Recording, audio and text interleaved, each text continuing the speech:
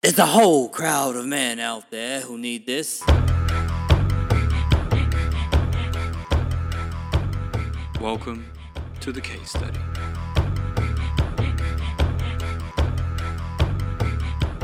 This case study will be marked down in time, known to all as the record keeper of the historic rise of the woke man.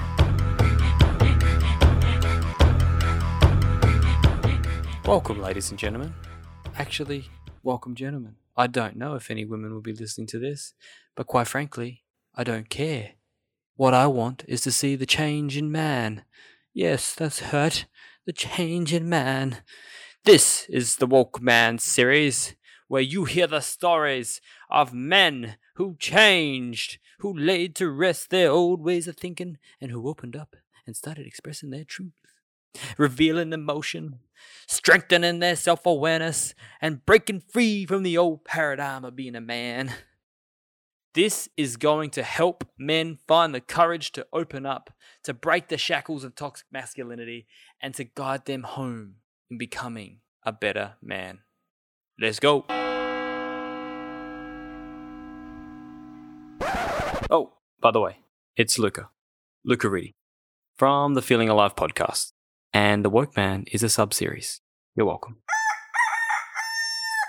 Welcome back to the Woke Man series. Ladies and gentlemen, the greatest case study on man, as I pronounced it at the beginning. I think it's the greatest case study on humans because we're all going through this strange stage of awakening and having to open up a little bit more, deepen our senses to what we're feeling deep beneath the surface of our being. And I just want everyone to know, listening to this right now, wherever you are, you're exactly where you need to be. And this series has landed on your ears because maybe there's something in here that just needs to make you feel a little bit more safer with where you're at. Everyone that I interview is on their own journey. They've gone through their own trials and tribulations, and my intention here is to just share that with you so you can maybe find your next step. But today, I've got my brother Aaron. Aaron, thanks for joining me, my man.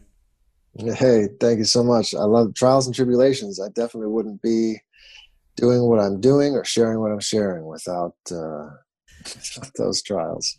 I know, man. I talk a lot about adversity lately as well.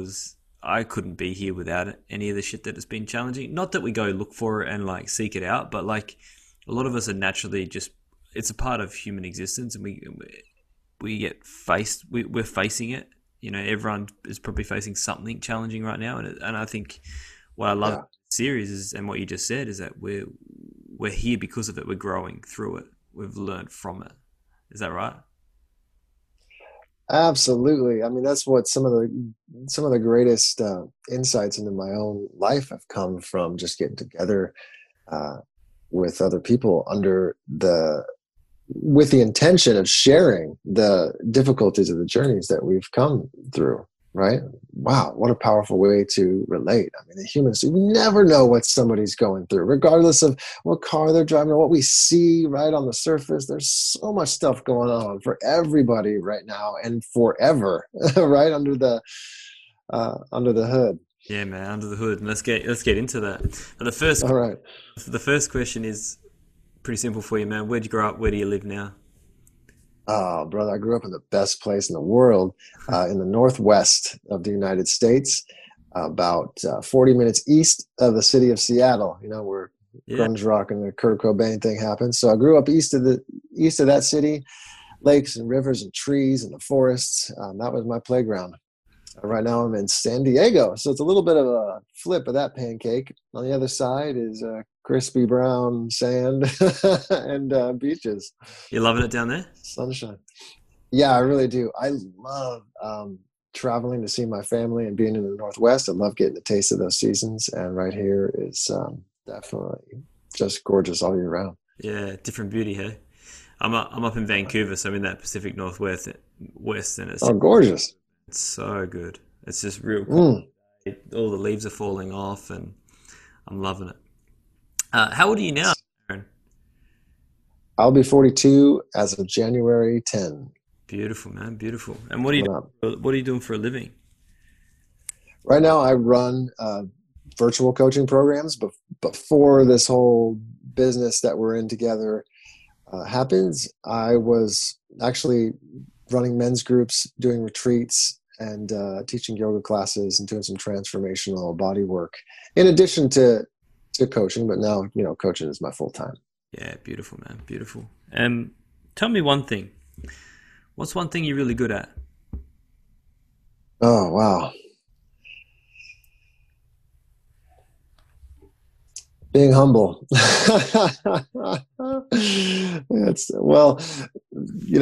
Sharing what I'm good at. I like to just be what I'm good at rather than talk about it. That's just a part of my own personal growth path. Yeah. When I was a little kid, I would talk a lot. But, I seem to be gifted with the natural sort of ability. People just feel they can share with me, like their deep stuff and their dark stuff. Ever since I was a child, people would come to me. I was the kid that would be, shooting hoops and out in front of the garage or just playing in the grass. And the neighborhood kids, whether they're on a bike or walking by, they would stop, see me, and they would make sure to approach me and tell me some things that they were going through, that they were having a hard time with. And I was able to sit with them and be with them in that and give them comfort and maybe help them see a way that they could deal with it constructively. I mean, ever since I could remember, maybe 7 years old. Interesting. It's interesting that obviously the path that you're on now, man. That's right. Gift. What's one of your biggest fears right now? Do you have any fears? I mean, my biggest fear is simply my relationship to fear. For whatever reason, that sort of fear, that just subtle little anxiety that I'm gonna just screw something up, or with my girl, or with my relationship, or with my business, I'm not gonna make it. I'm not gonna make the money. I'm gonna be poor and broken. That story. That is a sort of vibe that I wake up with, and I'm with very frequently. So I dance with that all the time. And I think there's fear with me often. And I don't know if it's like a singular biggest fear. It's just a relationship that I've built in my psyche that I'm working to sort of make my disciple and use it in a way that shows me where I'm out of integrity or what I'm not doing, or maybe the questions I'm really not asking. So my biggest fear is starting to help show me the way forward right now. I appreciate you sharing that, man. How for someone who's listening right now, who's got some certain fears that are quite prominent in their life, what's something that you would do to help you work through that? I teach what I do. What works for me is staying connected to my teachers, however that works. You're on the West Coast near Vancouver, Canada, right? You have one of the most beautiful luminaries of ancient Vedic wisdom in your town, Jeffrey Armstrong, who is the founder of the Vedic Academy of Science and Arts that's in Vancouver. So if you have an opportunity to visit or to engage with him, I would sure look him up. So what I do is, he reminds me what to do often, and I love to just wake up and sit with myself right away. I'll just drink some water. I'll sit with myself. I'll do some writing, and this helps me out a lot, because that base anxiety, I know a lot of people are dealing with just like a constant sort of tension and fear that's going around. But writing out my fears at the beginning of the day, and it's not always fears. Sometimes it's just like, fuck it, fuck. Just like some angry, like kind of complaints. But I can see them, and then I ask them immediately, is this 100% true? And I'll write that question out. And then if it's usually a no, almost always. I don't think I've had a yes yet since I've been doing this practice. And if it's not actually true, then what is really true about this? And then I can just kind of spin the yarn until it's like, oh, you know what? I don't really like the way that I'm relating to this thing. And I can, okay, well then how can I relate to that in a way that does feel good? Or how can I engage with that? Or do I have to engage with that? Do I have to continue thinking about that? And then I can get to that, no, this is not what I need. And just like an athlete records his workouts, records his diets, I'm recording my thoughts and I can see them in real time. And then I can make an adjustment day by day by day. And that's how it's worked for me. These little incremental changes have allowed me to have a relationship with my own negative self that is now helping me to make adjustments in my life and move forward, rather than just constantly keeping me depressed and in a funk and afraid to like engage with the world or go out somewhere because I'm feeling kind of crappy about myself. So that practice right there is really simple, but I would encourage everybody to use it if you don't have a writing practice already. It just takes a few minutes. Yeah, that's handy, man. I appreciate that. I'm sure everyone listening will do that. Will appreciate that as well. The interesting thing is, I was thinking a lot about lately is when you're working through this and you're journaling and you're going through this stuff. What is your goal? What is your outcome? Like, everything you do every day. Some people say, "Oh, I'm aiming for happiness," or "I'm aiming for this." What is it that you aim for? Oh, beautiful. I love that question. My main outcome really is just to create the dream world that I really want to see. I want to live. My main outcome is to create more love and harmony in my life, no matter what. So I have a little prayer that I also do. I do some prayer and reading. It's part of my morning routine so that I can be safe and sane and as my best self throughout the day. So I will pray that to just be used in service, right? Like, please, God or whatever archetypes that you connect with, higher powers or spirit animals or ascended masters or even a river or a lake or a mountain sometimes, right? Like those things inspire me. I bring those into my morning prayer and just ask to be of service. It's beautiful, man. I love that. Yeah. Thanks for sharing. What's one of your favorite quotes, Aaron? Wow. Do I have favorite quotes? Well, Swami Vishnudevananda, I stayed at his ashram up in the Kutir. It's way up in the Himalaya, and he was so simple. He's just like, health is wealth. So spend it wisely. He himself passed away really as a result of complications of some nervous system disorder. But that guy was full on, man. I mean, he was... What do you mean full on? Well, for example, he was just a Swami. He's an Indian Swami. He learned how to fly a plane and flew it over the Berlin Wall when that, fascist communist regime was separating the parts of Berlin with the wall there. Flew it over their airspace. I was just like holding up flowers and was forced to land. Like they were going to shoot him down, but they saw this Indian man. They're like, "Oh, what do we do? This guy's like a funny looking Indian guy with stars on the front of his plane. He's holding a flower. Like, what do you do?" Like, make him land. So they forced him to land, and he did. And he within minutes, he was like having everybody laughing. Everybody was taking pictures with him. He's wearing his robes as he gets out of his aircraft. And he was really just a messenger for peace and health. That's beautiful. And he took on the world's karmas. You used to have that hat, believe in karma. Well, his goal was to absorb through his work, through his nonstop round-the-clock work, to absorb the world's negative behaviors by putting himself in harm's way and doing whatever it took to bring a message of peace to people. Wow, man. What a man. Like, I know, yeah. That, like, to take on people, and you hear stories in books of past life regressions or near-death experiences where you talk a lot about like how people's different souls take on karma for other souls so they didn't have to experience it. I've heard some stories like that, And that's just a tremendous way to come in and not to say that has to be for everyone, but it's like just that perception to say, I'm going to take as much pain off you as possible because I know what to do with it and I'm going to get rid of it. Yeah, That's amazing. how we speak. Isn't that amazing, man? I love that. Yeah. What's a conscious man to you, Aaron?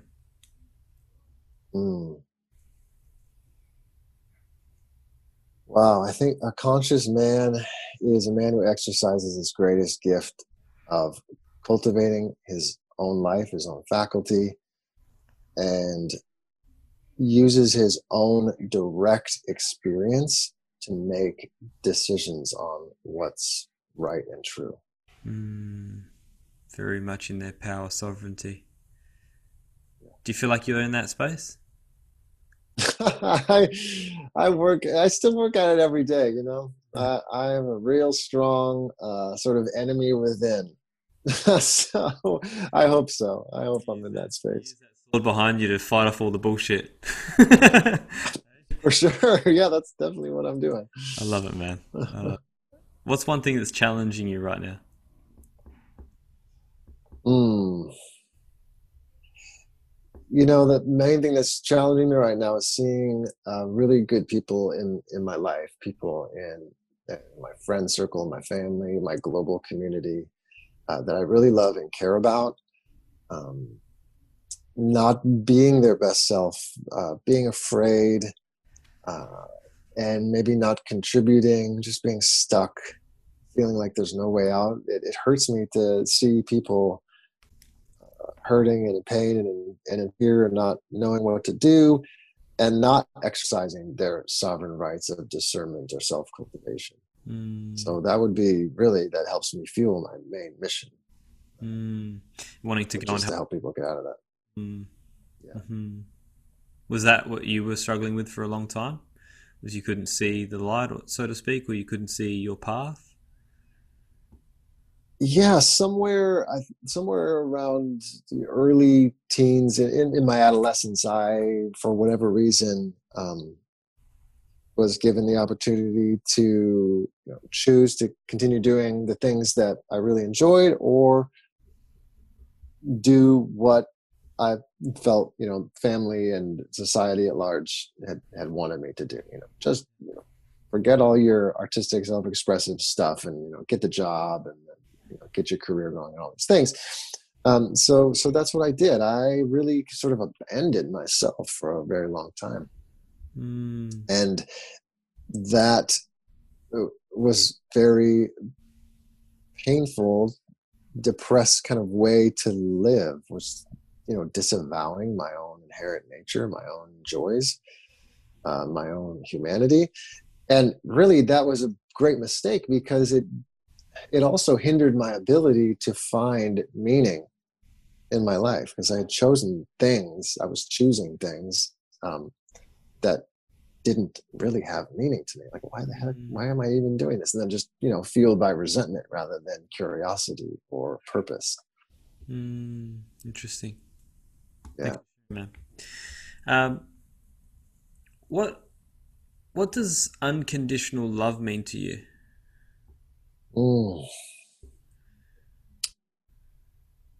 Wow. The life, we have to be beings of unconditional love. This heart, if it is a symbol of love, we didn't have to do anything for this. It beats. As long as it beats, we are alive. We get to live as long as it's beating. So that's a gift. I feel like unconditional love is like that in a human experience. Like, no matter what this person does, I'm going to give them my full attention and presence, and just beam that knowing that they're, as being a human being, a living being on this planet, they were given a gift of life. It's not my decision to decide for what purpose that life is, but that's a gift on its own. I think that's unconditional love. And I think, I've been shown unconditional love. I was really skeptical of that shit. I'm like, what agenda do you have? You're way too freaking nice, right? But these beautiful beings in my life who've shown up, and not just like Swami types. I'm talking about, human beings who stood up to communist regimes, and Olympic champions, and people who are just like salespeople and jobs. There's some regular people going on and really do just love life and will care for you and want to listen to you. If someone doesn't have someone like that in their life right now, it can be a disruption to meet someone like that, right? Like, what are you doing? Well, what do you got? But I hope that every single person has someone in their life or something in their life, like a dog. Like the minute you get home, woo! Like it wants your attention. It loves you, right? Yeah. The dog. Great symbol of unconditional love. The dog doesn't care about what you look like, what you do. It's just like, oh, you're here with me. I just saw a dog this morning. Yeah. It was like really wanted to be with her owner, her mother, whatever, walking down the road. But the dog really wanted this stick, and the stick was way too big to be carrying. And so it would pick it up, and it would try and it would like take 2-3 steps. And it was like, no, I mean, I'm talking heavy, and I'm like watching them sitting there with the greatest smiles on it. Like, oh my god, this dog. And then it'll look at its owner, and they're just sort of like, and then it'll try the stick, grab it again, and it was just this moment of like being there, being joyful, being present. Like the dog, like we just had smiles on our face, and we were just like, we didn't care about what that dog looked like. We weren't laughing at that dog, we were laughing with it, and it was just beautiful like experience I think animals can bring into our life to show us this unconditional love. Absolutely. I just wanted to add one little thing here for anybody listening, is that I make no claims of being a man who is constantly in a state of unconditional love. Yeah, I get angry. I can get angry at the drop of a hat. Yeah, I can turn and say things that are hurtful and regret it later, and try to then do my best to make amends and get right back into integrity. I have some skills in that matter, but I am not in a state of all knowing of what unconditional love is. I have to remind myself every day. It's almost like a skill. It feels sad to me to say that, with humanity now, like it's a skill for us to cultivate unconditional love. But holy cow, if you, just by the act of living long enough and working towards achieving that, I can definitely tell you that I have experienced what I feel like is such divine love when someone feels like they're hurting me, for an example, to just be so peaceful and loving and accepting of this individual in a way that I would once only read about, right, in like these sacred texts. So I'm grateful that these things are sort of happening or occurring in my life, and I really hope to and admire so much the beings who are, by and large, in that state, moment to moment. And sometimes it is just the simple people who are just doing their thing out in their little block of land, living their life, and they're the people that are generally the most peaceful, happiest people going. It doesn't this like status, title, we're achieving, all these accolades. Being okay with who you are is probably the best accolade you could probably ever have. Absolutely, 100%. Well said. Last question for this section, bro, and then we'll get into your personal story. Do you believe in a greater power, Aaron, and what is that to you? Yeah, I certainly do. I don't control necessarily I don't know that I asked to come into this world in this form. Okay, there was something that had this design created for me. Things like Vedic astrology, human design, the genomics, these type of things, and all lead to clues as to a greater algorithm that's at work on our behalf. So absolutely. What is that to me? I mean, it's simply the source. I can call it the source of all. The Krishna world would say it's the Godhead, the supreme Godhead, things like this. There's the sort of, looking at the Asian way, the two dragons sort of chasing each other's tail generate the energy that of the universe, right? That's cool. But there's definitely something at work out there for sure. Yeah, I love that. Are you? I like how you mentioned human design. When I found out about human design, I was just gobsmacked. I'm like, this is crazy. Uh, Yeah. what human design are you? Have you been? Do you read it yourself, or do you just know it? Yeah, I'm more of a scholarly fan, if you will. I study more of the Vedic astrology school system, which is similar to like the Mayan calendar system almost. It's a really ancient system that just looks at the light codes that are beaming out from the edges of this universe that land on us and are in us, encoded in us at the time of our birth, our carnation into this physical vessel. And human design is a lot like that. I am a heretic hermit, Hmm. a 5-1, I believe. Wicked, man. Wicked. Yeah. That's so interesting. What type are you? Heretic hermit. Is there your generator, Oh, right. Manifesting generator. manifesting generator? Cool. Yeah, yeah. Got some energy in me. Yeah, I was gonna multitasking. My partner's a minute man gen, and she's just like can go. I'm a manifester, and I've like got short bursts, like yeah, and then take it. Right? Sprinter. Yeah, It's great. cool, man.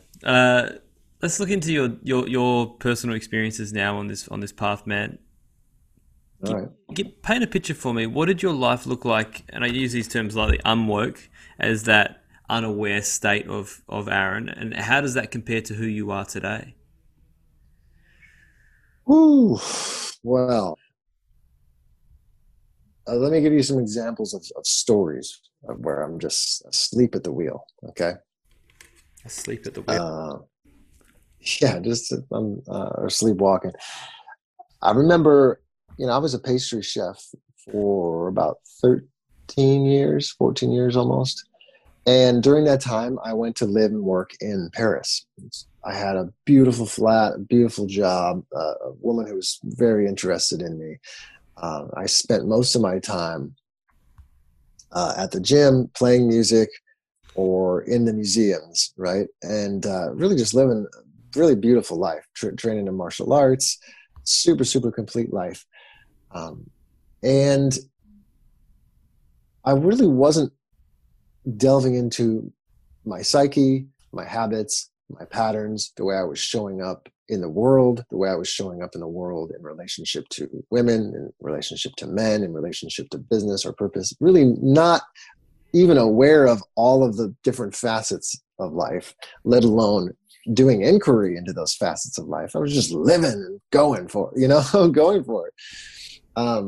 Whatever it was, I didn't really even know. I had some vague, vaporous, ethereal fantasy about being some kind of celebrity chef or musician or lover, just like the feeling of a vision, but no real vision. One thing I was compelled to do was to do some modeling. I really thought that would be cool, to use my body as a form of art or expression of someone else's point of view, and just to have that experience.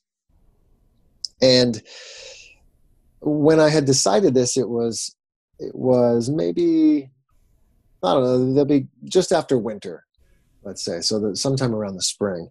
And just in a couple of months, I had gotten together with the sort of rival crew, the crew that had kind of a reputation of just like partying and sleeping with each other. That was the La Cordon Bleu school of people, right? It was kind of like the fraternity. Yeah. Fraternity side of things. So they were partying and stuff, and I hung out with them because they were a lot of fun. And one of these people, she suggested, she's just out of the blue, seemingly, one night, we were at summertime, we're out there drinking and stuff, and she was like, you're amazing, you look amazing. I've got friends who are photographers for Men's Health magazine, and I'm going to go on my friend's catamaran and sail up the coast of the Mediterranean to Spain, where they're all hanging out and shooting photos. She's like, you should come with me. I'm sure they'd love you. You could probably be in magazines. So I didn't tell her that I wanted to model and things. Wow. But at that time, that was a stress on my system. I was not ready to receive that opportunity at that time. I didn't have a solid meditation practice or an inquiry practice. I didn't really have a vision. I didn't really consciously, deliberately, in my waking state, ask for this thing to come. And so when it came, I can't do that. I can't, like it was short circuit. It short circuited my system. It was too much, too good to be true all at once. And I ended up not going. I ended up coming back to the United States, which really like didn't feel good. And I was more depressed and things like this. And there's a little bit more to that story, but I'm using that as an example of what it was like to be me and my non sort of woke-ish self. Okay. Not awake at all, just unconscious, overloaded with the gift of life's opportunity was bringing me in relationship to my unconscious asking, right? Yeah. Do you regret not going on that catamaran? Well, it's still coming up all these years later. This is like, let's see, how long ago was that? I was maybe 25 years old, 42. So it's getting there. Yeah. 16, 17 years ago. Do I regret that? I don't know. I don't think so anymore. I think I did for a long time though, just kicking myself for not going. If an opportunity came like that again, I would definitely consider it if it was in my best interest, best and highest good to do so. Interesting. It's like, so if you look at that now, have you just put more valuables, have you put more value in leaning into those moments coming up? Like, because really that was you just facing fear and then stepping out of it, right? And not seeing your true worth and capability, and then the opportunity presents itself and you step out. Have you sort of used that experience now in your life to go, I'm not doing that again? Or I'm going to... Yes, absolutely. I say yes much more frequently now. I definitely say no much more powerfully as well. If this is not a no, I will say no. This is not for me. Thank you. Or perhaps work to create it in a time that works better for me. Yeah. Because I definitely am oriented towards service right now in my purpose. Yeah, beautiful. So now you, different to that guy, pastry chef Aaron, going back, not doing the modeling Aaron. Yeah. You now, just briefly explain like the significant differences that you can see in yourself. Oh, okay. Well, thanks for the opportunity to speak on that. Right now, I practice self-inquiry every single day. Okay. I look at what's in my mind, at least for some minutes. Okay. So that's become a habit in my life, and I'm much more aware of my tendencies to be negative, to berate myself, to self-sabotage, to procrastinate, to feel shameful, depressed. These I spent decades of my life. I stacked up decades of that. So I'm very skilled at those feelings and thoughts and emotions and that whole vibration. Right now, I work daily to conquer them, overcome them, and stoke a different vibe in my life. And that's important. It takes work, daily work, discipline, and it requires that because it generates momentum. Without that, we are victims of momentum, entropic momentum, right? I will drag myself down. In my 20s, I was abusing drugs and partying and just doing all those sorts of things that were really harmful and disruptive to my system rather than consciously cultivating my life. And I will never go back to that place again. That helps motivate me. But if someone does something wrong in my life or is behaving in a way that's either harmful to me or harmful, I'm just not afraid to speak up anymore. There are times where I wonder about that, but I feel like I just have more access to my balls, my spine, my belly, my heart, my mind. My whole physical vessel feels like an emanation of what I am envisioning as my highest self on a daily basis. It still takes work. It does take work, but at least, even if it's 3 minutes some days, that's a win. And that's a win that I have to hold on to, because otherwise I'm with my mind and my habits. Yeah. I'm probably just like 51% eclipsed from my most negative self. Before, that enemy was winning. It was controlling almost every facet of my life. But now I've got that edge.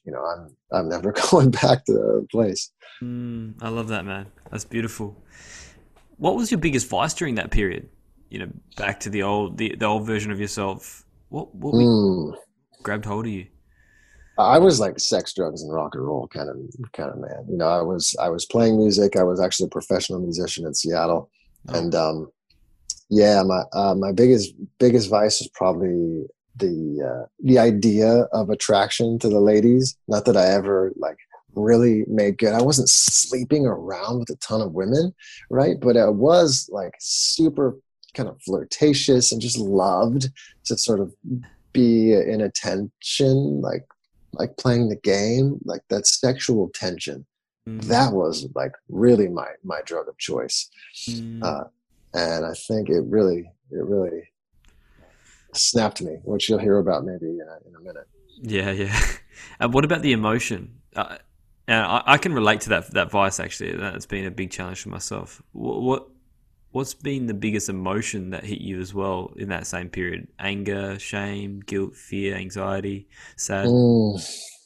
Wow, I think it really comes down to fear and shame.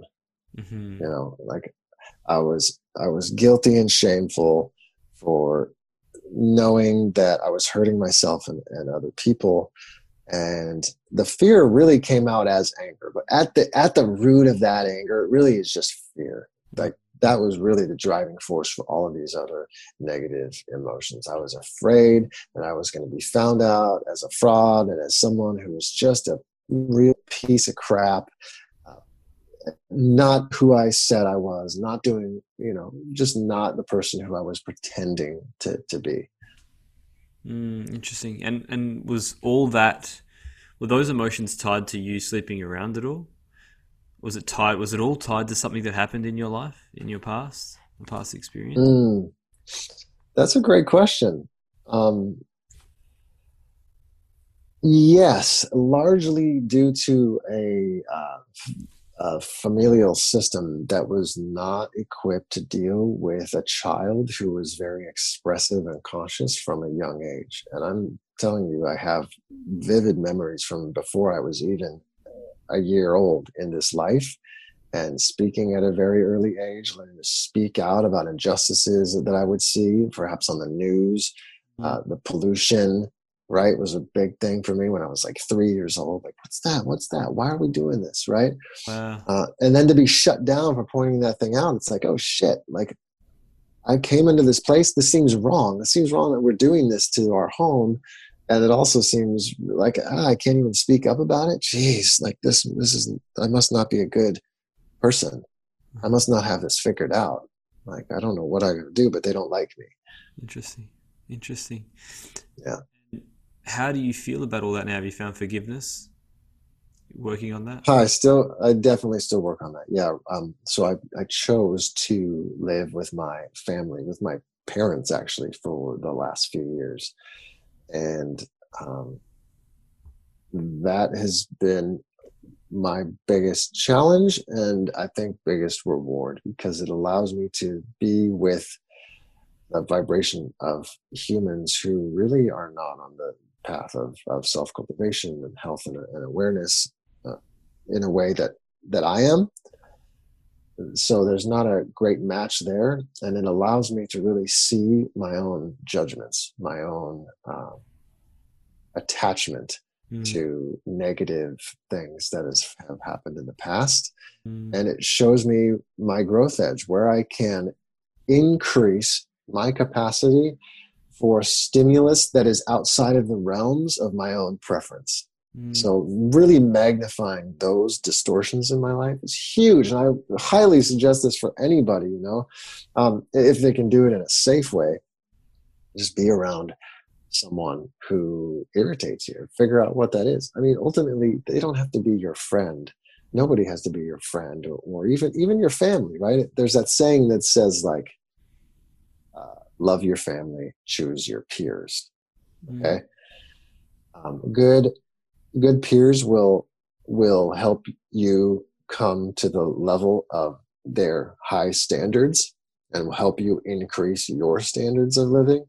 Well, for most of us, at least in my experience with working with hundreds and hundreds of men and women on this planet in the last 5 years, is that most of us have family members who want to take us down to their low expectations of life in whatever way, and they will fight for those limitations. So it's our job to just be aikido or judo with that stuff, to use that energy to help me maintain my standards of integrity and then continue to raise them, rather than blaming or attacking or being defensive against someone else's own life standards. That's really a harmful thing to do, and it causes disease. So I've learned how to deal with that. I'm still learning how to deal with that, but it's helping me become more loving, more compassionate, more patient, for sure. Which ties into your goal. You know, how you say, what are you aiming for? It's like, that's exactly what you're looking for, is more love and harmony within. And I love your mindset is, like, your base level mindset is you choose to see everything outside of you as an opportunity to grow and learn. I think that's a really fundamental core belief to have.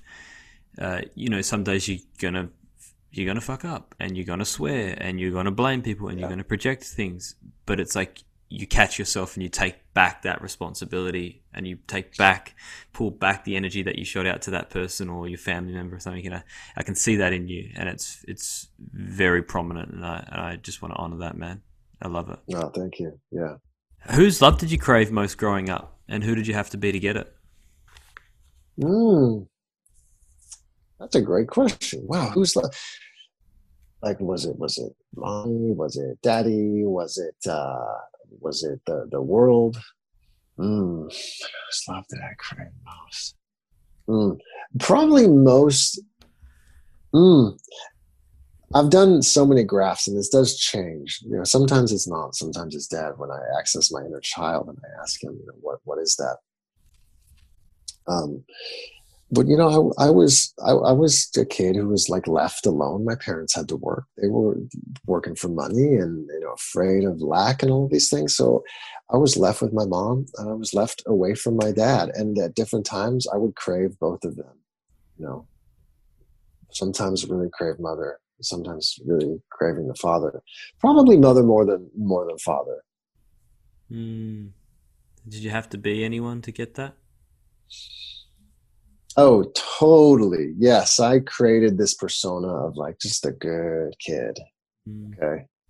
And really, I just wanted to like not be that good. I wanted to do my own thing, not like have to pretend to be nice or like cordial or something like this.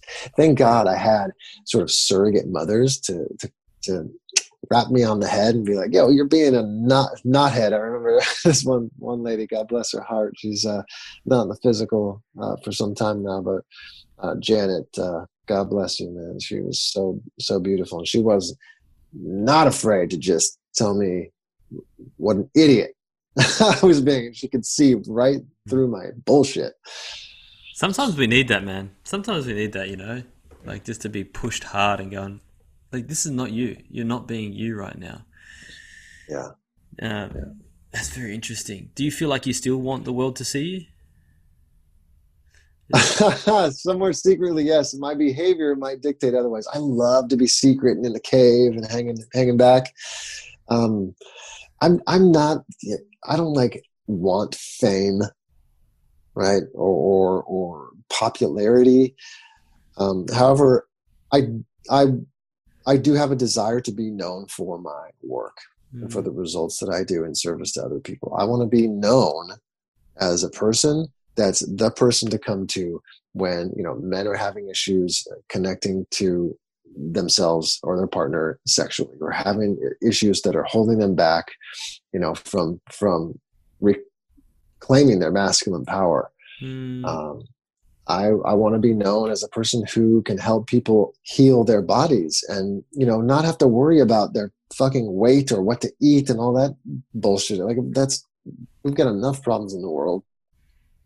We got to have the basic hygiene, the standards of hygiene. We got to raise them, and then we've got to meet them so that we can end that sort of base anxiety, or at least not have it rule our lives about what we look like, or the diet and the other thing.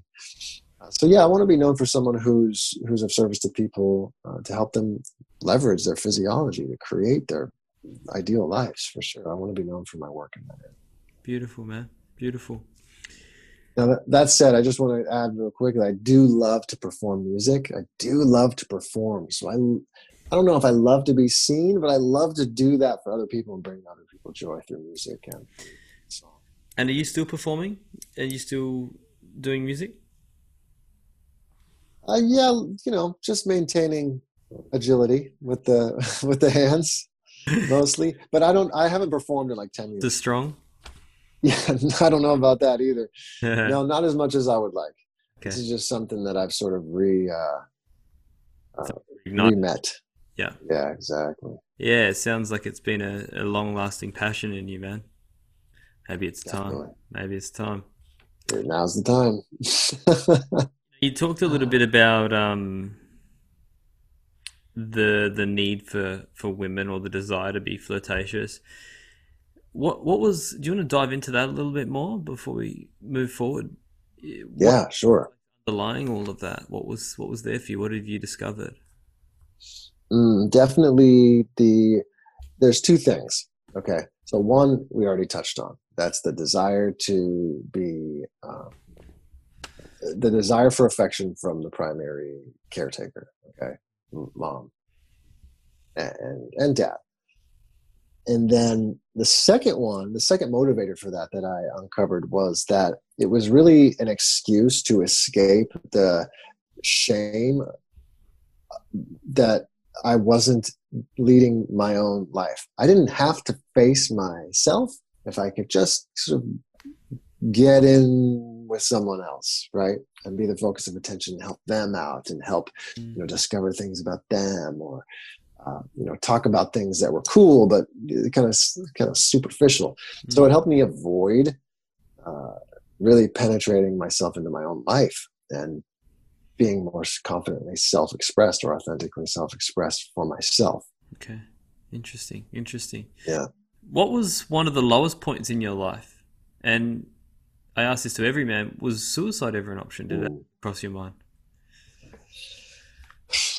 Yeah, recently. So the two lowest points. The first lowest point was when I had returned to the United States. I just suffered a sex injury where I was unable to perform sexually because of that. And I was being presented with surgery and all these other options that just did not really feel good to me.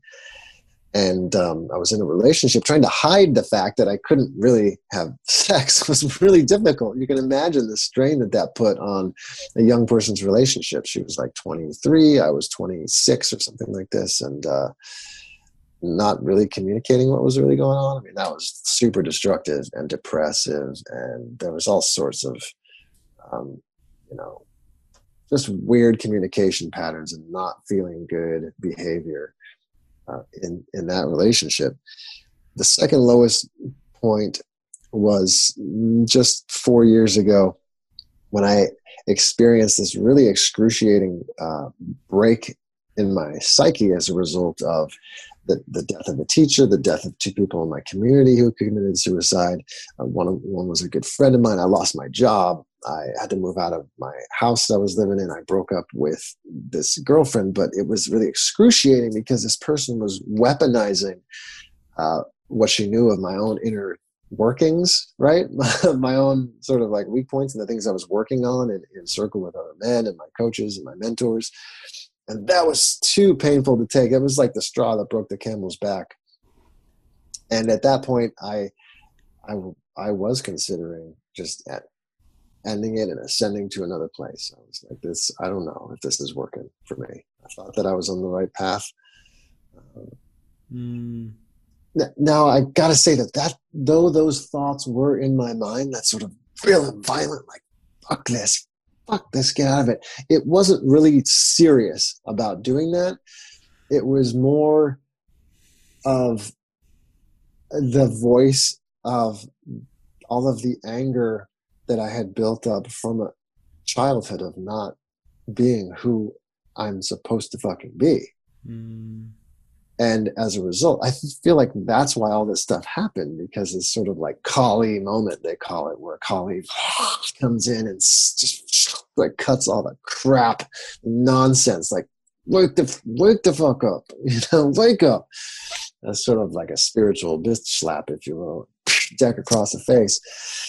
So I had that moment, and I just knew that wasn't the option. I was like, the only way out is through. The only way out is through. So I stayed closer to my teachers and friends, and was given opportunity to sit in circle with men and to lead men throughout that whole time, and use that really just as like a tether to help me hang on to a sense of purpose that I've since grown more strongly into. Wow. Thank God for those times. I appreciate that, sharing that, man. It's funny what you said, that's the only way out is through. That's so powerful. The only way out is through. And just explain a little bit about that, what that might mean for someone listening who might be going into that right now.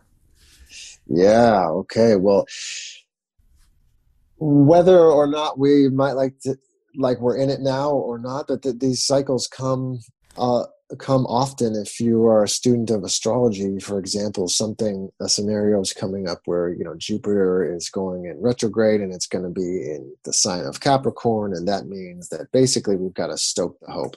The teacher, the guru planet, is in a place that it doesn't like to be, and it's going to be frustrated, and it's going to be teaching us some lessons. So that even like the electromagnetic currents, pulses that are coming out of these galactic sort of alignments, they affect our beings on this planet. So let's understand that there's forces at work that we might not be aware of, that we might be at conflict with. And if we're aware of them, we can at least acknowledge that and say, okay, this is coming. I'm going to be with this energy rather than fight against it. Mm-hmm. So at the sort of bigger vision level, like that's happening around the way out is through. Because here we are on this planet. There's 4/5 of this reality most of us can't even detect, right, or are unaware of. Totally. And those are influencing our being. Totally, man. Like you got to look at. So, sorry, just going to add this before you. The northern lights, like you make the invisible visible. That's solar radiation. You can see it at the northern lights, and we think it's so beautiful, but that exists. That doesn't go away. That's just in that moment you can see it. So that's like, I just wanted to add that to your point. Keep going, sir. Right, beautiful. Yeah, it doesn't go away. It's just being shown to us at this one moment. So unless we're radicalized or have the a sort of religious dogmatic way of thinking, where it's like, I got to die before I realize heaven on earth, I'm just going to be sort of like miserable until that happens. Or, like I've got to ascend to another realm. Like that's not the answer, really. The solution for me is to learn more about what's going on and to ask questions like, why the fuck? Not like, why me? That sort of stuff. Like once all the kicking and screaming is over with, the only way out is through. My teacher tells a story of one of his friends who did a shamanic training. And this guy was with the shamans in the jungle for years and years. And finally, like he kind of knew this was the last day. His initiation was this. Okay. So after sitting with the shaman, taking the medicines, doing the ceremonies, and doing the work and all of this, his teacher comes to him one day and says, all right, it's time to go. Come. So he goes into the forest. There's a hole in the ground that's like, 5.5 feet deep. And the teacher says, get in. It's really small, so he has to stand up in this hole, and he just gets in. The teacher starts to fill in the hole and just buries him. Okay? And then he goes, I'll see you in 3 days. Or whatever. Like, I'll see you later. So here he is. He's buried up to his neck on the floor of the forest. I mean, who knows if there's ants or whatever animals, snakes, scorpions, who knows what's around there, right? But he's just got to be in there. And I think life is like that, it'll bury us to our neck in shit. I mean, I think it was Teddy Roosevelt that was like, life, it's one damn thing after the other. So let's get ready for this ride, man. Let's do this thing. And the way out of it is through it. I don't want to be a person that like is going to collapse, but I understand that we get to those moments that are just so fucking terrible and sad and weighty and heavy. But I'm going to use those weights to go down deeper. Like, fuck it. You want me to go to hell here first before I can create my heaven? Let's identify what nightmare is down there that I'm actually willing to heal first. And so that I can at least begin to create the dream. That's where I'm at with that one. So that's the only way out is through. And that's what you've learned through that experience 4 years ago. Definitely. Mm-hmm. Yeah. I would. That is crazy, being buried up to your neck. Right. Nowhere to go, but inward. Go within, man.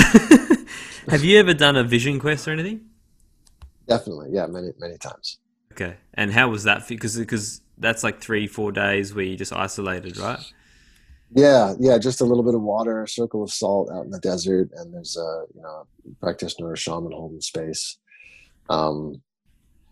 Yeah, I mean, I could recommend it to anybody who thinks they're ready for that, because I definitely experienced a death. I experienced a radical detox. I do not know what sort of parasite sludge was in my gut, first of all.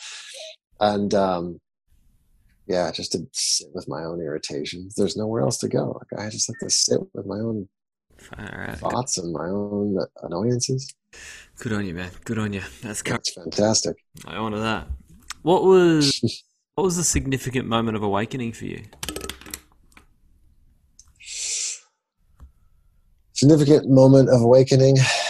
Well, having my penis torn away from my pubic bone, that was a wake-up call. That was like, shit. I really don't know what to do with myself or how to even relate to women. Like, what am I doing? What am I doing? That was a big question mark. What am I doing? Finally, right? I was like 25 years old. What the hell am I doing? Big wake-up moment for me there. I did have... Sorry, go ahead. What did that lead to after? Suffering, misery. Basically, it led me to being so irritated with my own ambivalence towards the things that were not good for me in life. I was like, I've got to fucking do something about this. There ain't gonna be somebody on the playground coming to save me as I'm sitting here crying anymore. Like, it's not like that anymore. I'm an adult man. I need to take responsibility and find out what this means. Powerful, man. What did you go on a healing journey after that? If you did, what was like the greatest modality that helped you in your journey? Yeah, there was a healing journey. Yoga. I moved in with a yogi, which was just fascinating. Thank God. You did none of this. Yeah, I didn't really know anything about yoga or anything. Part of my relationship with this woman was the suggestion that, this is a shit relationship. I just had this talk. I was like, this sucks. It's been almost 2 years, and I don't know if you're like sleeping around, you're using your toys and stuff, and we're not really like connecting. We're not really having great sex. Still wasn't able to admit that I had this injury after years of being with this woman. I just tried to hide it and like be numb, and like it's not really working. Yeah, it was really terrible. She was irritated, as you can imagine. So we were using drugs and like other party stuff to just kind of avoid that stuff. But I was like, okay, this sucks. We got to do something together that feels good. Let's start there. And she suggested yoga. I was like, you're out of your freaking mind. That's for like older women and unitards. I'm not going to do this yoga thing. But I had asked for it. I was like, all right, I'm doing this with you. So I showed up to the class. but she bailed on the last minute. Kidding. She bailed. What a Yeah. And I was like, I was like, all right, fuck it. I'm going to this fucking yoga class. Like, we agreed on this, right? yeah. So I did. I showed up, and then he's got this harmonium, and he's chanting these sounds that were like, oh, wow, I can feel that in my throat. It's like opening up my heart. And then, by the end of class, I had some like Russian lady's legs sticking up in the air as I'm holding her hips, helping her in this handstand. It was like, finally, I get to learn how to do a handstand. I've wanted to do this my whole life. So it was freaky. It was cool. It was awesome. And then, like within 2 weeks, I found out that he needed a roommate because he was going through, an event in his life with his relationship, separating from his partner and things. And I was like, all right, see you later, girl. Like, I'm moving in with this guy. This is going to be cool. Yeah. So I helped him do a lot of things. I was sort of like the man nanny, the nanny around the house, and helping him with his kids when they would visit, and helping him run his holistic health business. That gave me like, okay, there's something else here that I have access to attempt to heal here. That was the beginning of the journey. So yoga helped. It wasn't really until I left him after about 3 years that I did the real work for myself. Because again, like living with him, bro, that was just me continuing to enact a pattern of needing someone else to take care of my shit.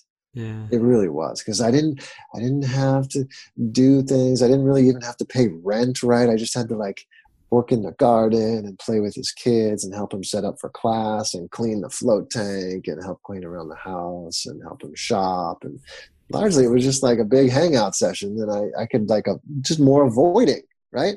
Yeah. But couldn't avoid it any longer. I had to move on, so I did. And I ended up taking one last job in pastry as the lead baker for the base in Antarctica, of all places. It was like the farthest place in the world I could go to like just get away from everything, sort of be with myself, if you will. And I took 2 yoga books, the Jiva Mukti yoga book, fantastic book for anybody interested in learning, what a really beautiful, wholesome, complete yoga sadhana or real yoga practice is all about. The Jiva Mukti yoga book, Sharon Gannon and David Life, beautiful, beautiful teachers out of New York. So I took that book and I took the Hatha Yoga Pradipika, this book that has all these crazy kriyas. It's talking about like putting stuff in the body and moving the stomach around, and churning the guts to help clean like the toxins and stimulate digestion. And that was a lot of fun. So I was experimenting on myself. And when Antarctica was finished, I took my yoga mat, my 2 books, and my bag. And I went in search of the secrets of the masters, of my teachers, even, Sharon and David's teachers. I want to know what they were learning, where they originally learned from, because I needed to heal my sex. I needed to heal myself. I needed to heal my body. I was just this wounded kind of creature, barely like surviving. And so I went to study from Taoist and tantric masters. I studied briefly in a hill tribe in Thailand. I stayed and learned the healing like arts of the Thai people. Basically, with Thai massage, what we know of Thai massage is actually Ayurveda. It came from India. The father doctor of Thai medicine, as it's known, was the physician, the personal physician of the original Buddha, Gautama Buddha. So that he was an Ayurvedic master, and the Thai medicine is really, really deep. It's people's medicine. It's medicine of the world, of the plants, of our own electrical body, our emotional bodies. And that was really beautiful. I started to feel more alive. And learning, again, staying in temples in India, learning different tantric methods, yogic methods, Taoist sexual cultivation methods, and these Thai Ayurvedic methods. came back to the United States, enrolled in college again. I'm, in my 30s at this point. And I got a coach for the first time. I was like, what the fuck is this coaching thing? But I went to a men's group, and this was crazy. I was able to share my frustrations with this yogi, right? With my own life and my hangups on the things that I felt were harming me, and these things that I was carrying around. And that blew my mind, because it was the first time I was just with men after all of this accumulation of knowledge and practicing and moving and working with my body systems in a way that I really had never previously. I was able to sit with men and bring that, all that I had been through, to them, just to get honest, direct feedback from these men. Blew my mind. So I enrolled with this coach. I hired this guy, and it was the most amazing thing ever. This beautiful, beautiful man was a lineage holder of a Tantric Buddhist culture himself, and or Tantric Buddhist sect, you could say, or lineage. And he really helped me put all these pieces together in a way that worked for me, where I stopped even messing with the feminine outside of my own self, and was able to work the pieces of what I had come up with to create a system that, what I've discovered since then, this was almost 8 years ago,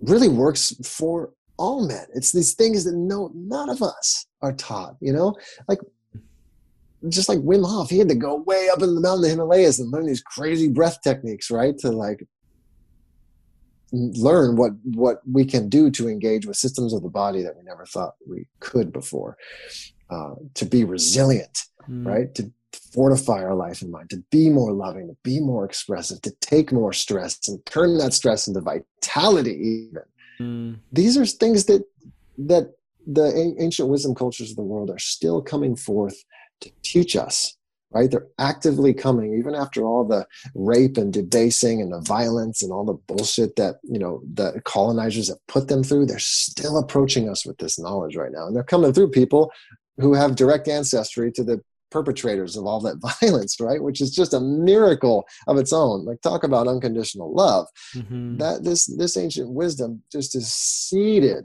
is like dripping with unconditional love. And so I put all of that together in a system, and it ended up working for me. I was able to command my arousal, command my own sexual principle for the very first time in my life. I had tears streaming down my face, and I could really feel my masculine core again. I was able to reclaim my masculinity. And then, that was kind of the easy part. Then I could really do the deep inner work, the deep inner inquiry, to learn about my psyche and to see what all the bullshit was that I had been carrying. I was ready to face it.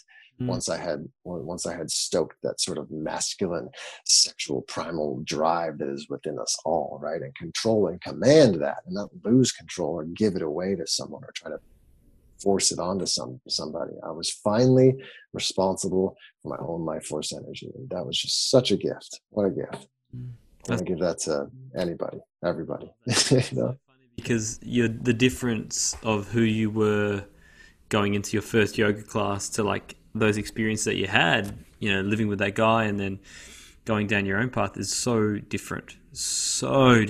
But it's just like you've just trickled in and, you sort of were faced with something and you didn't really want to do it, but you're like, I'm going to do it. And then she doesn't show up and then all of a sudden your path shifts from that moment, and I really love that. I love that. And I think that explains a lot of how we all end up on our journey, is that it's just this one moment that trickles on to all these other events. But as you've changed through that period, how has your friend group changed? Wow. I just love my friends so much. They're all around the world, and I do miss them dearly at times. It's limited my pool of friends. Honestly, I've become much more selective of the types of humans that I surround myself with. I mean, other than my parents, I don't want to mess with people who are drinking a lot of alcohol, drinking almost any alcohol, really, because that's just not in my vibe anymore. I'm really, really selective. That's how it's affected Mm. my friend. Not because I'm like, some elitist or something, but because I really hold my own personal development in high regard, and it's a very, very precious thing. I've worked my ass off to build this person who you were talking with today, Mm. and to whoever is listening today. And I really don't want anybody to mess with. So it's my purpose to help people raise their own standards and to cultivate their own, masculine principle within themselves, to reclaim their own personal power and to begin to work with that, so that we can all work together to create more love and harmony in this life. And if someone's not on that wavelength, then, I'll be friendly to them.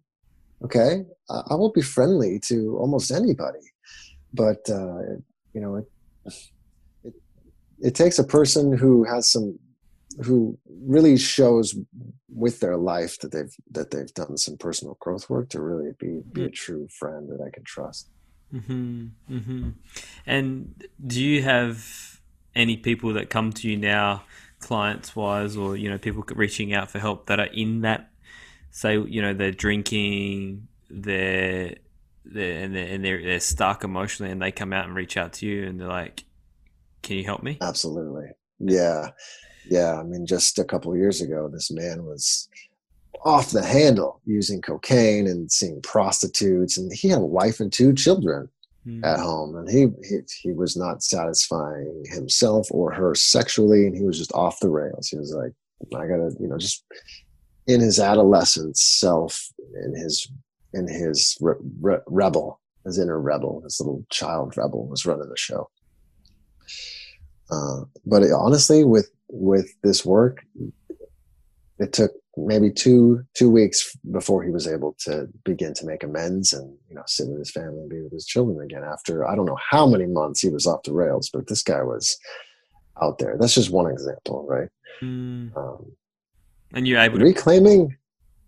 Hey. Oh, absolutely. Yeah, I was just gonna say reclaiming one's own personal power, or plugging those leaks. We're just leaking energy and power and vitality out. Once I plug those up, once people plug those up, it's like, holy shit, I see. Like, that was a big deal. That behavior, that thought, that pattern. What was that was harmful out for that man, like that you could see? Well, in this case, he was giving his own personal power over to his inner child.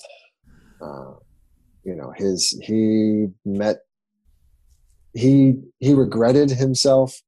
Okay. Shame is like this. Shame is like shit on your shoe. And you don't want to take the shit on your shoe. You don't take that to bed with you, but a lot of people do. Yeah. A lot of people don't even realize that essentially they're taking a turd with them all around, and it's just like smeared and kind of smelly, and it's like hanging out there. So just learning how to deal with shame. So many of us have some level of abuse of our sex, or some suppression or repression of our sexual expression, which really is it affects almost every facet of life, right? Life is sex. There's sex in life. Without the union of masculine and feminine, there really is no life, at least not that we know it, right? Regardless if we're talking man or woman or just energetically. So just realizing that, first of all, is kind of a game changer for people. But to learn how to work with shame and figure out, like, what is it? Was it my masculine essence, or was it my feminine essence that is attaching itself to shame, and how to just untangle that and not allow it into the house, or at least wipe it off, metaphorically speaking, before going to bed at night or after waking up in the morning, cleaning that up as a huge deal. So shame is a really strong anchor for a lot of men that I see who are off the rails, or using drugs or alcohol, or stuck in self-destructive patterns. A lot of it is just trying to avoid the shame. Amen, brother. Amen. Yeah. I do see that too. What part of your conscious journey are you most grateful for, man?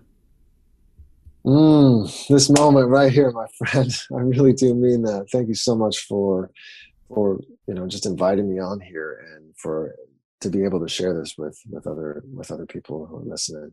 It's really such a gift. Well, it's an honor, man. I'm grateful you're here and gave me your time. And last question for you: what's one tip that you would give your old self who's just starting this journey? Oh boy, yeah. I forgot that this question was at the end. I'm laughing because I feel like there's just so much to say. I write these letters to myself, and every letter there's a little something different that comes out that I would like to say. But I think if anything, just be prepared for people. That people are going to have so many ideas about how you should be and what you should do with your time.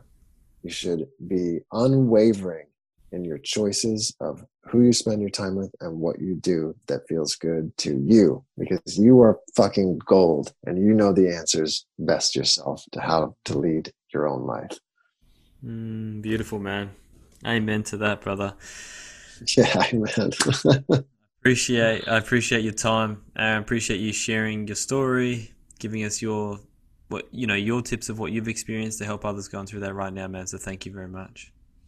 Appreciate Absolutely, brother. Thank you so much for having me again.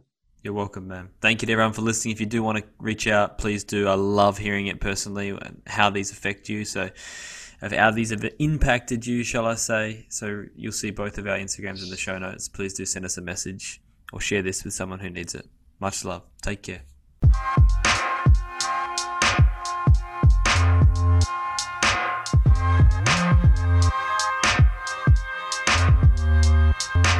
Woke man, bring love and just be. I got love in my eyes, bro, I can see. I'm gonna be who I'm destined to be. Wokeness is taking my old self away. Yeah, I put love into me. I'm spreading that love, yo, don't you see? Grab your cacao and drink it with me, cause wokeness is taking my old self away. Woke man, wokey woke man, woke man, wokey woke man, woke man, wokey woke man. Bring love and just be. Woke man, wokey woke man, woke man, wokey woke man, woke man, wokey woke man. Bring love and just be.